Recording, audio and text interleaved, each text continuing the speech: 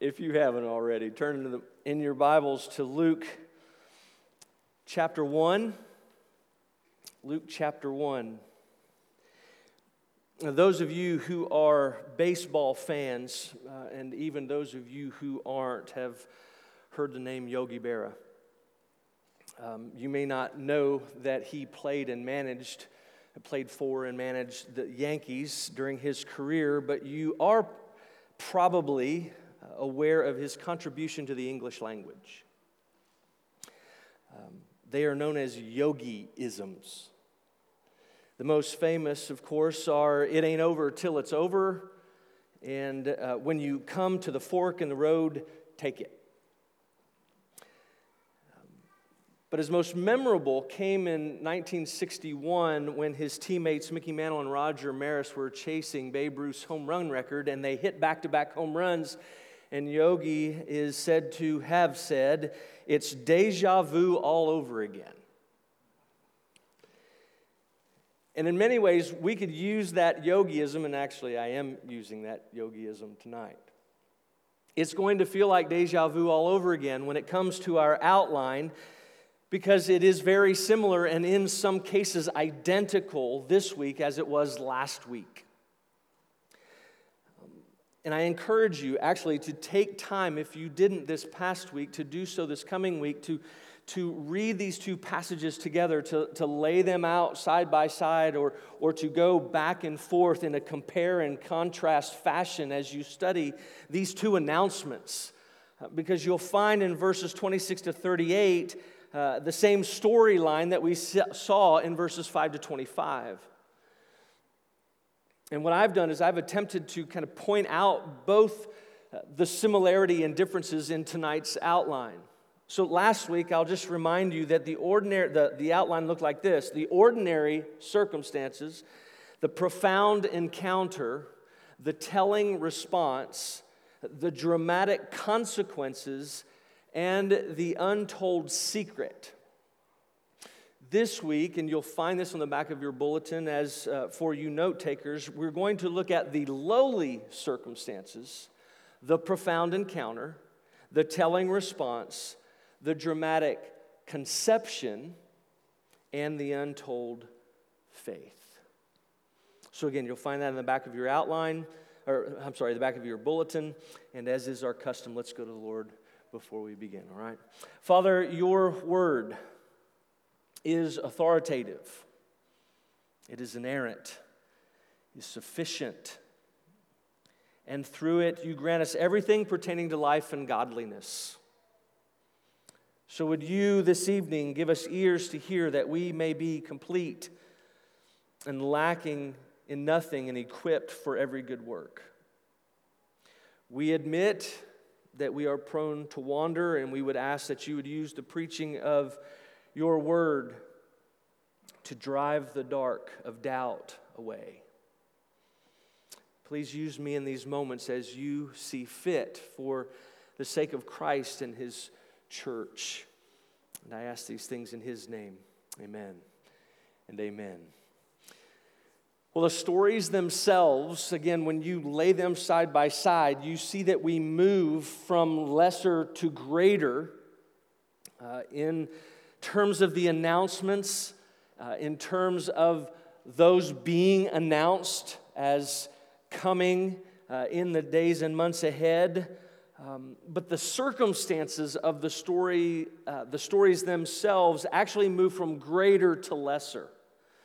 You'll remember last week we saw Elizabeth and Zechariah being an ordinary average couple living among an ordinary average people, living ordinary and average lives, and experiencing that same ordinary average routine and the ups and downs and ins and outs and pleasure and pain and plenty and want and acceptance and rejection, prosperity and adversity, and all of those things that are a part of just the normal day-to-day. And we said that was important because we see and we read of them, and we understand where they are, and it enables us to identify with them. Right? We're like them. This week, the circumstances aren't ordinary, they're actually lowly. They're less than ordinary. As I was telling the children, and of course you heard this, but Mary was more than likely 14 to 15 years old. Very possibly as young as 12. And she lived in the midst of this male-dominated culture. Some would even say it was a woman-demeaning culture. And when you add this to the fact, and that is that she was from Nazareth in Galilee, which had a reputation of not producing anything or anyone that was any good at all. And you have, from a human perspective, the least likely person that God would use and therefore an angel would approach. Unlike her cousin Elizabeth and Zechariah, her husband, Mary had no education. She had no standing. She had no credentials. She had no reputation to speak of. And other than the fact that she was already betrothed or engaged to Joseph, who was from the line of David, there really wasn't anything about her that would cause a stir or would put her in the position of the topic of conversation. Her life, her life screamed obscurity and insignificance. And as I thought about her, I thought, she's the perfect example of not a man, but a woman that the Beatles wrote about, right? Living in a nowhere land, making all of her nowhere plans for nobody. She didn't have a point of view or one that anybody cared to hear about. And she had no idea where she was going to. And she is a bit like you and me. Right? She too is someone that we can all identify with. And it's in the midst of these lowly circumstances that Gabriel shows up again. It's been about 6 months, and Gabriel is sent by God to make another birth announcement, but this time when he enters, he seems to be attempting to make a less startling appearance. And I say that because of verse 28. It says, when Gabriel shows up, he says, "Greetings, O favored one, the Lord is with you." Now, had this happened to Lucy or Marin or Rachel or Sarah or Anna Claire, to put this in perspective, right? They would have heard, "You've been chosen as a recipient of God's grace, and He wants you to know that He's with you." And verse 29 says that Mary was obviously and greatly troubled or perplexed, as you can imagine, as any of our own young ladies would have been. And actually, the language is such that she was more perplexed than even Zechariah. But notice fear's not mentioned anywhere. We read through the passage and fear's not mentioned. We know it's present because Gabriel once again says, as he always did, don't be afraid. But it's not the same kind of fear. It's not a fear of judgment. It's not a fear of his appearance. It's a fear of the unknown. And that unknown is due to a lack of understanding.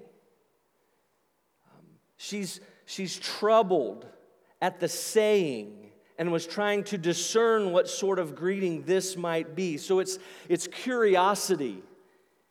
It's concern for what he said that has pushed her to a point and is intense enough that she's afraid. And so Gabriel explains. He wants to help her in the midst of that fear. And in verse 30, he says, "Mary, you've found favor with God. And behold, you will conceive in your womb and bear a son, and you shall call his name Jesus. He will be great and will be called the Son of the Most High. And the Lord God will give to him the throne of his father David, and he will reign over the house of Jacob forever, and of his kingdom there will be no end. Mary hears from this angel that she's blessed by God, and he's chosen her to be a recipient of his favor. And actually the word is, she's been chosen to receive grace. She hasn't done anything to earn it. She hasn't done anything to merit it. It's not about her position and standing, and it's a good thing because she doesn't have any. It was simply due to the sovereign choice of a loving God, a loving and gracious God. And by that grace, he says, you're going to bear a son. And his name is Jesus. And the word Jesus, the name means Yahweh saves. So she's hearing this one that you are going to bear, the one that you are going to conceive and have. This is Yahweh who saves. The Lord is salvation. In other words, this covenant-keeping God is going to save. And while John, we read last week that John would be great before the Lord, Jesus is simply going to be great. Right? He's going to be great in and of himself. And that's because he would be God. And he's not only God, but he's the one who would be the ultimate fulfillment of the promise that God had made to David that we read about and is recorded in 2 Samuel chapter 7. It says this, when your days are fulfilled and you lie down with your fathers, God says, I will raise up your offspring after you who shall come from your body, and I will establish his kingdom. He shall build a house for my name, and I will establish the throne of his kingdom forever. I will be to him a father, and he shall be to me a son. And your house and your kingdom shall be made sure forever before me. Your throne shall be established forever. Jesus would be great because he would be the Son of God and the ultimate fulfillment of that long-awaited, long-anticipated heir to the throne, the King, the promised Messiah who would save his people and deliver them and would establish his rule and reign forever.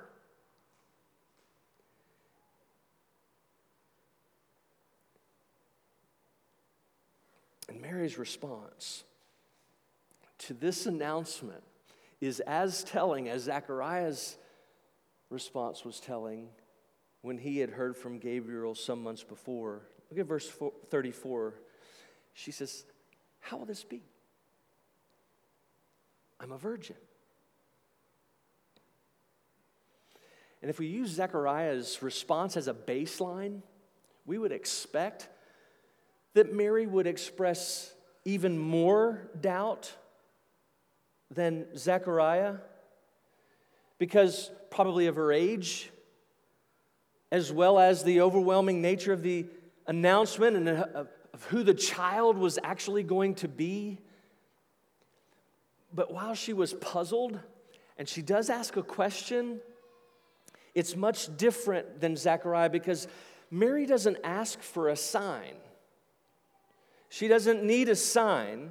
She doesn't need the angel to prove that she is going to conceive. She doesn't need the angel to prove that the baby is going to be who he has said he is going to be. Her question didn't arise out of doubt. It didn't arise out of innocence or ignorance.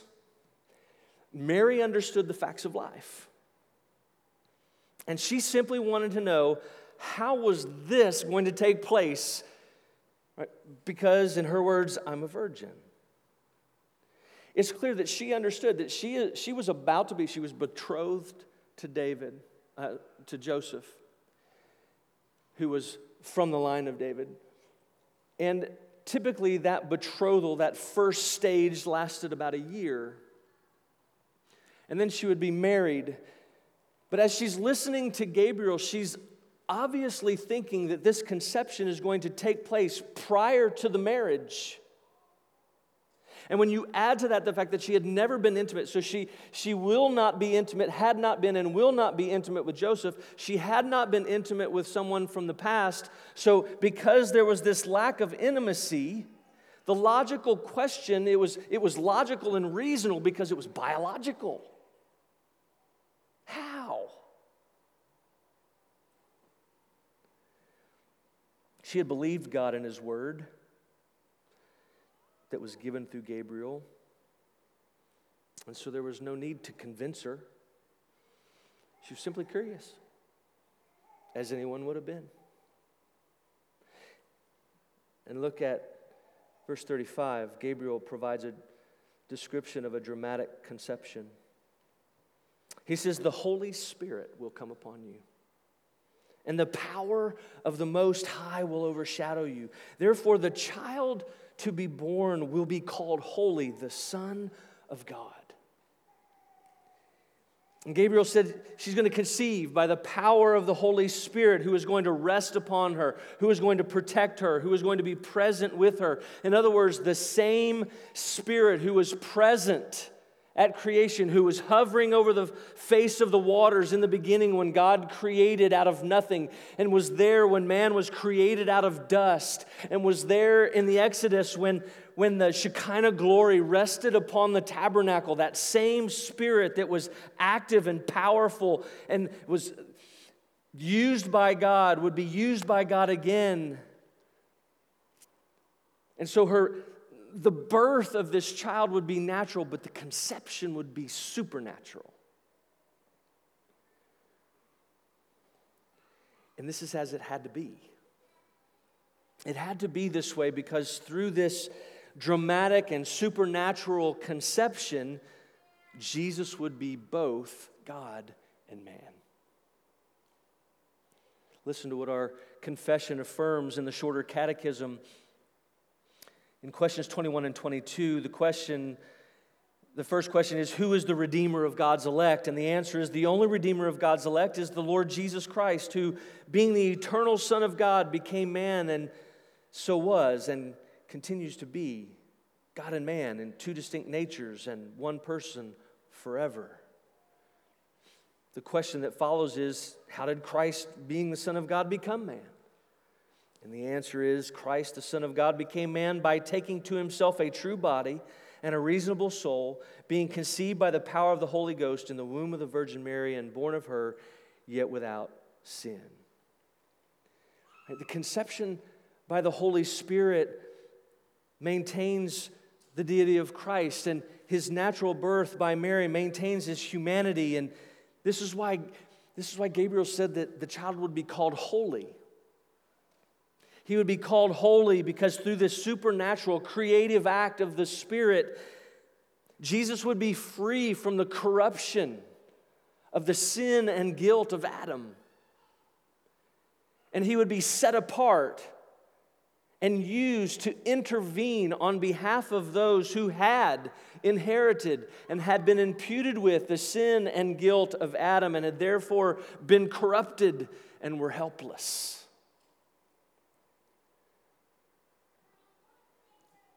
Listen to how questions 15 to 17 of the Heidelberg Catechism put it. What kind of mediator and deliverer should we look for then in that state of misery? What should we look for? The answer is one who is truly human and truly righteous, yet more powerful than all creatures, that is, one who is also true God. The next question is, well, why must he be truly human and truly righteous? And the answer is, God's justice demands that human nature, which has sinned, must pay for its sin, but a sinner could never pay for others. And so the next question is, well, why must he also be true God? And the answer is so that by the power of his divinity, he might bear the weight of God's anger in his humanity and earn for us and restore to us righteousness and life. Right? The bottom line is that salvation rises and falls on this supernatural Holy Spirit conception. It rises and falls on the virgin birth. It rises and falls on the incarnation of the Son of God. And we have the pleasure over the next few weeks of fleshing that out even more, right, as we work toward Christmas. Now, it's important to also note there that Gabriel doesn't stop at that point. He gives Mary a sign, even though she didn't ask for one. She didn't need one, but he gives one to her anyway. He wants to assure her that everything he said is in fact true. So in verse 36, and he says, "And behold, your relative Elizabeth, in her old age, has also conceived a son, and this is the 6th month with her who was called barren. For nothing will be impossible with God." He says, Mary, look, if God can bring life from a barren womb, He can bring life from a virgin's womb. God can do anything. Nothing is beyond His reach. Nothing is impossible for Him. Everything is under His purview. And that was apparently enough for Mary. She had asked her question. He had answered. The answer sufficed. It wasn't something that she was going to be able to explain to others without some inquisitive looks and probing questions. It wasn't going to be something that people were going to accept at face value. Even after she began to show in the second trimester. As a matter of fact, when she began to show, it was then that things were really going to start happening. The questions were going to come. Fingers were going to be pointed. Judgmental looks would abound. Horrible accusations would be made. And the potential for calls for her stoning. More than likely, no one was going to believe her story. No matter how thoroughly and clearly she explained it, no matter what she said, no one would ever believe she had not been intimate with a man. Her own fiancé was going to struggle with that. They all understood biology too.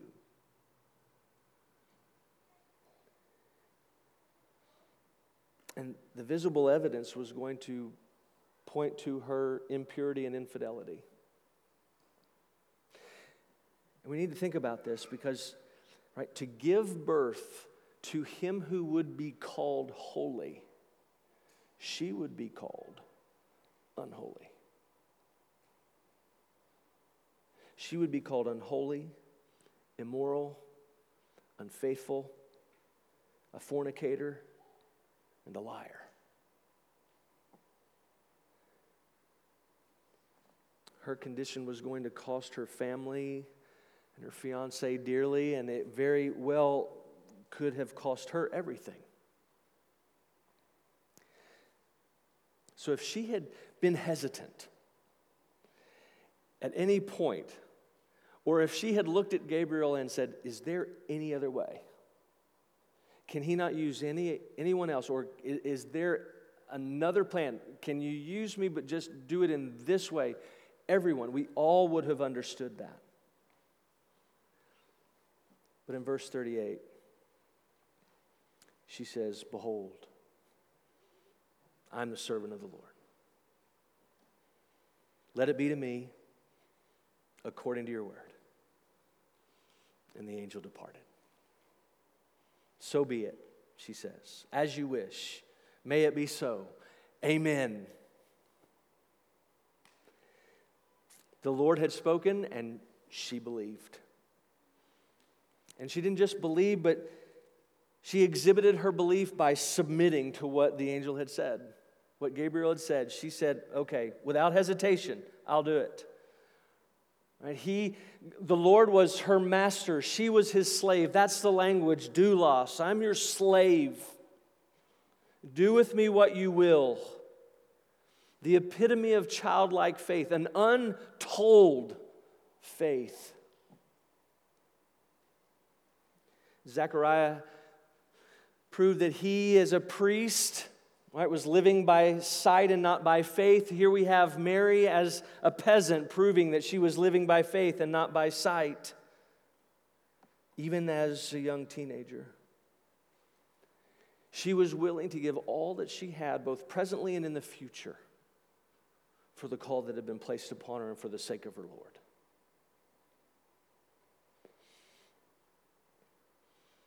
And so we say, all right, what all can we take away? As usual, there are more things than we can count, and there are some deeply theological things here, and there are some practical applications as well, and we're going to be fleshing out some of those deeper theological things as we move forward through the birth and even through the gospel as Luke continues to write in such a way that our doubt might be lifted about who Jesus was and is. But I want to draw your attention to three particular things tonight, okay? And the first is this, and this is no surprise. You know this as well as I do, but God's ways are not our ways. If we were the ones who had determined the plan, if we were the ones who had chosen the providential means and circumstances through which God would reveal himself and place Jesus on the throne, if we were to come up with this plan of the coronation of the king and the establishment of a kingdom, chances are pretty good it wouldn't have looked like this. We would have chosen events that were much more grandiose, much more formal, much more regal, and the people would have been much more prominent. They would have been people of standing. More than likely, it would have looked pretty elitist. And the characters would have been less generic and more stellar. Their resumes would have been more stellar, and it would have been far more credentialed. And of course, less obscure and insignificant. But this story reveals that God is a God of the unexpected, and this includes from how he works to the people that he uses. You and I have all had plans that we've made at particular times and thought that God could and would follow that plan as we had established it. Only to find out that his plan was a little different. And our plans didn't come to fruition. And they not only did they not, in some cases maybe they came to fruition, but a little later than we thought, or they didn't come to fruition at all. And what we learn here is that when those things happen, we don't throw up our hands in frustration and automatically assume that God has left us or forsaken us. We must always remember that he is at work. He is at work according to his plan. And we must rest in the fact that he, in Paul's words in Romans 8, he who did not spare his own son, but gave him up for us all, how will he not also, along with him, graciously give us all things in his time, according to his plan and the counsel of his will, for his glory and for our good? And we've all probably at one time or another had that, we've counted ourselves out, right? We've counted ourselves out as far as being used by God, as far as being used by God is concerned, because, right, we recognize our lowliness. Whether that be due to our sin or due to a lack of faith, whether it be due to our weakness or our undesirability or our station in life or the lack that we have. But the answer never has been and never will be to deny our lowliness or to attempt to elevate ourselves to a place of acceptability. The plan has always been and always will be to remember that God became lowly himself. He became lowly himself in the person of the Lord Jesus, that he might reach out to the lowly, that he might save the lowly, that he might use the lowly.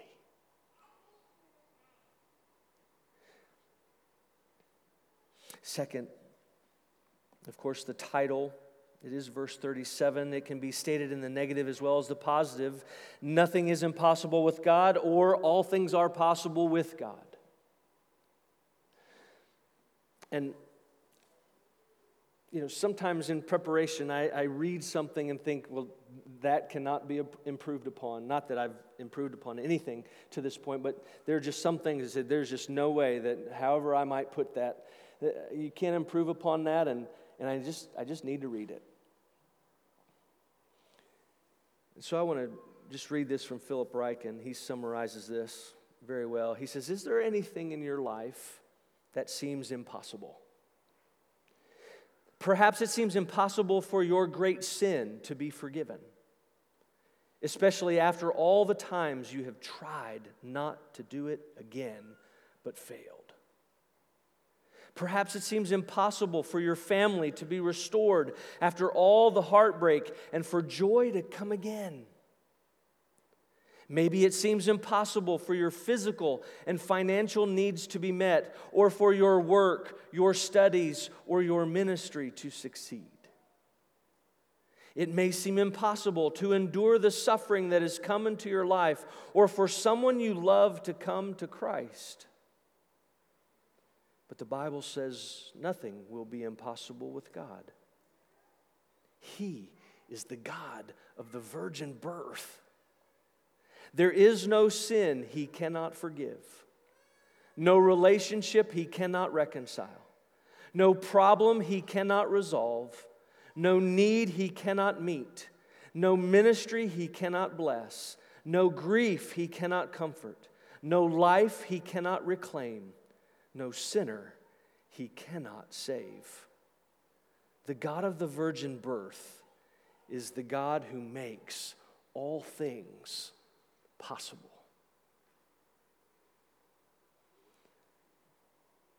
Are you believing in that God? He is the God of the Scriptures, and He has revealed Himself to us in Jesus. Finally, we should submit ourselves to Him. We should submit ourselves to Him. Last week we saw a man, again, I've already said this, walking by sight rather than faith. This week we see a young woman, a young girl actually, who is walking by faith and not by sight. Her submission was evidence of her trust and belief in the Lord. And despite the supernatural nature of the plan, and despite what the plan was going to cost her, she submitted herself. She gave of herself and entrusted herself and her family and her reputation and her future, her marital plans. Everything was submitted to the Lord. She refused to hold on to any of her own plans or maintain her own comfort in any way. She was content to be and possess and experience what the Lord intended her to be, to possess, and to experience. And for you and I on this side of the cross, the same should be said of us. Right? We are not our own. We have been bought with the price, and the price of the imperishable blood of the Lord Jesus Christ. We too are slaves, bondservants of His. Therefore, in the words of Paul, we should count everything as loss because of the surpassing worth of knowing Christ Jesus our Lord. For His sake, we should be willing to suffer the loss of all things and count them as rubbish in order that we may gain Christ and be found in Him. We should, again in the words of Paul, be content. We should know how to be brought low and how to abound in any and every circumstance. We should learn the secret of facing plenty and hunger, abundance and need. And of course, all of that is only possible through Christ who gives us strength. Brothers and sisters, may we submit ourselves to our King. May our desire to be, and may we submit ourselves to be what He desires us to be and to possess and to experience. May we take up our cross and follow the Lord Jesus Christ, regardless of the cost, because He alone is worthy. He is our King. He is reigning, and He will forever be our King, and He will forever reign. We will forever be His.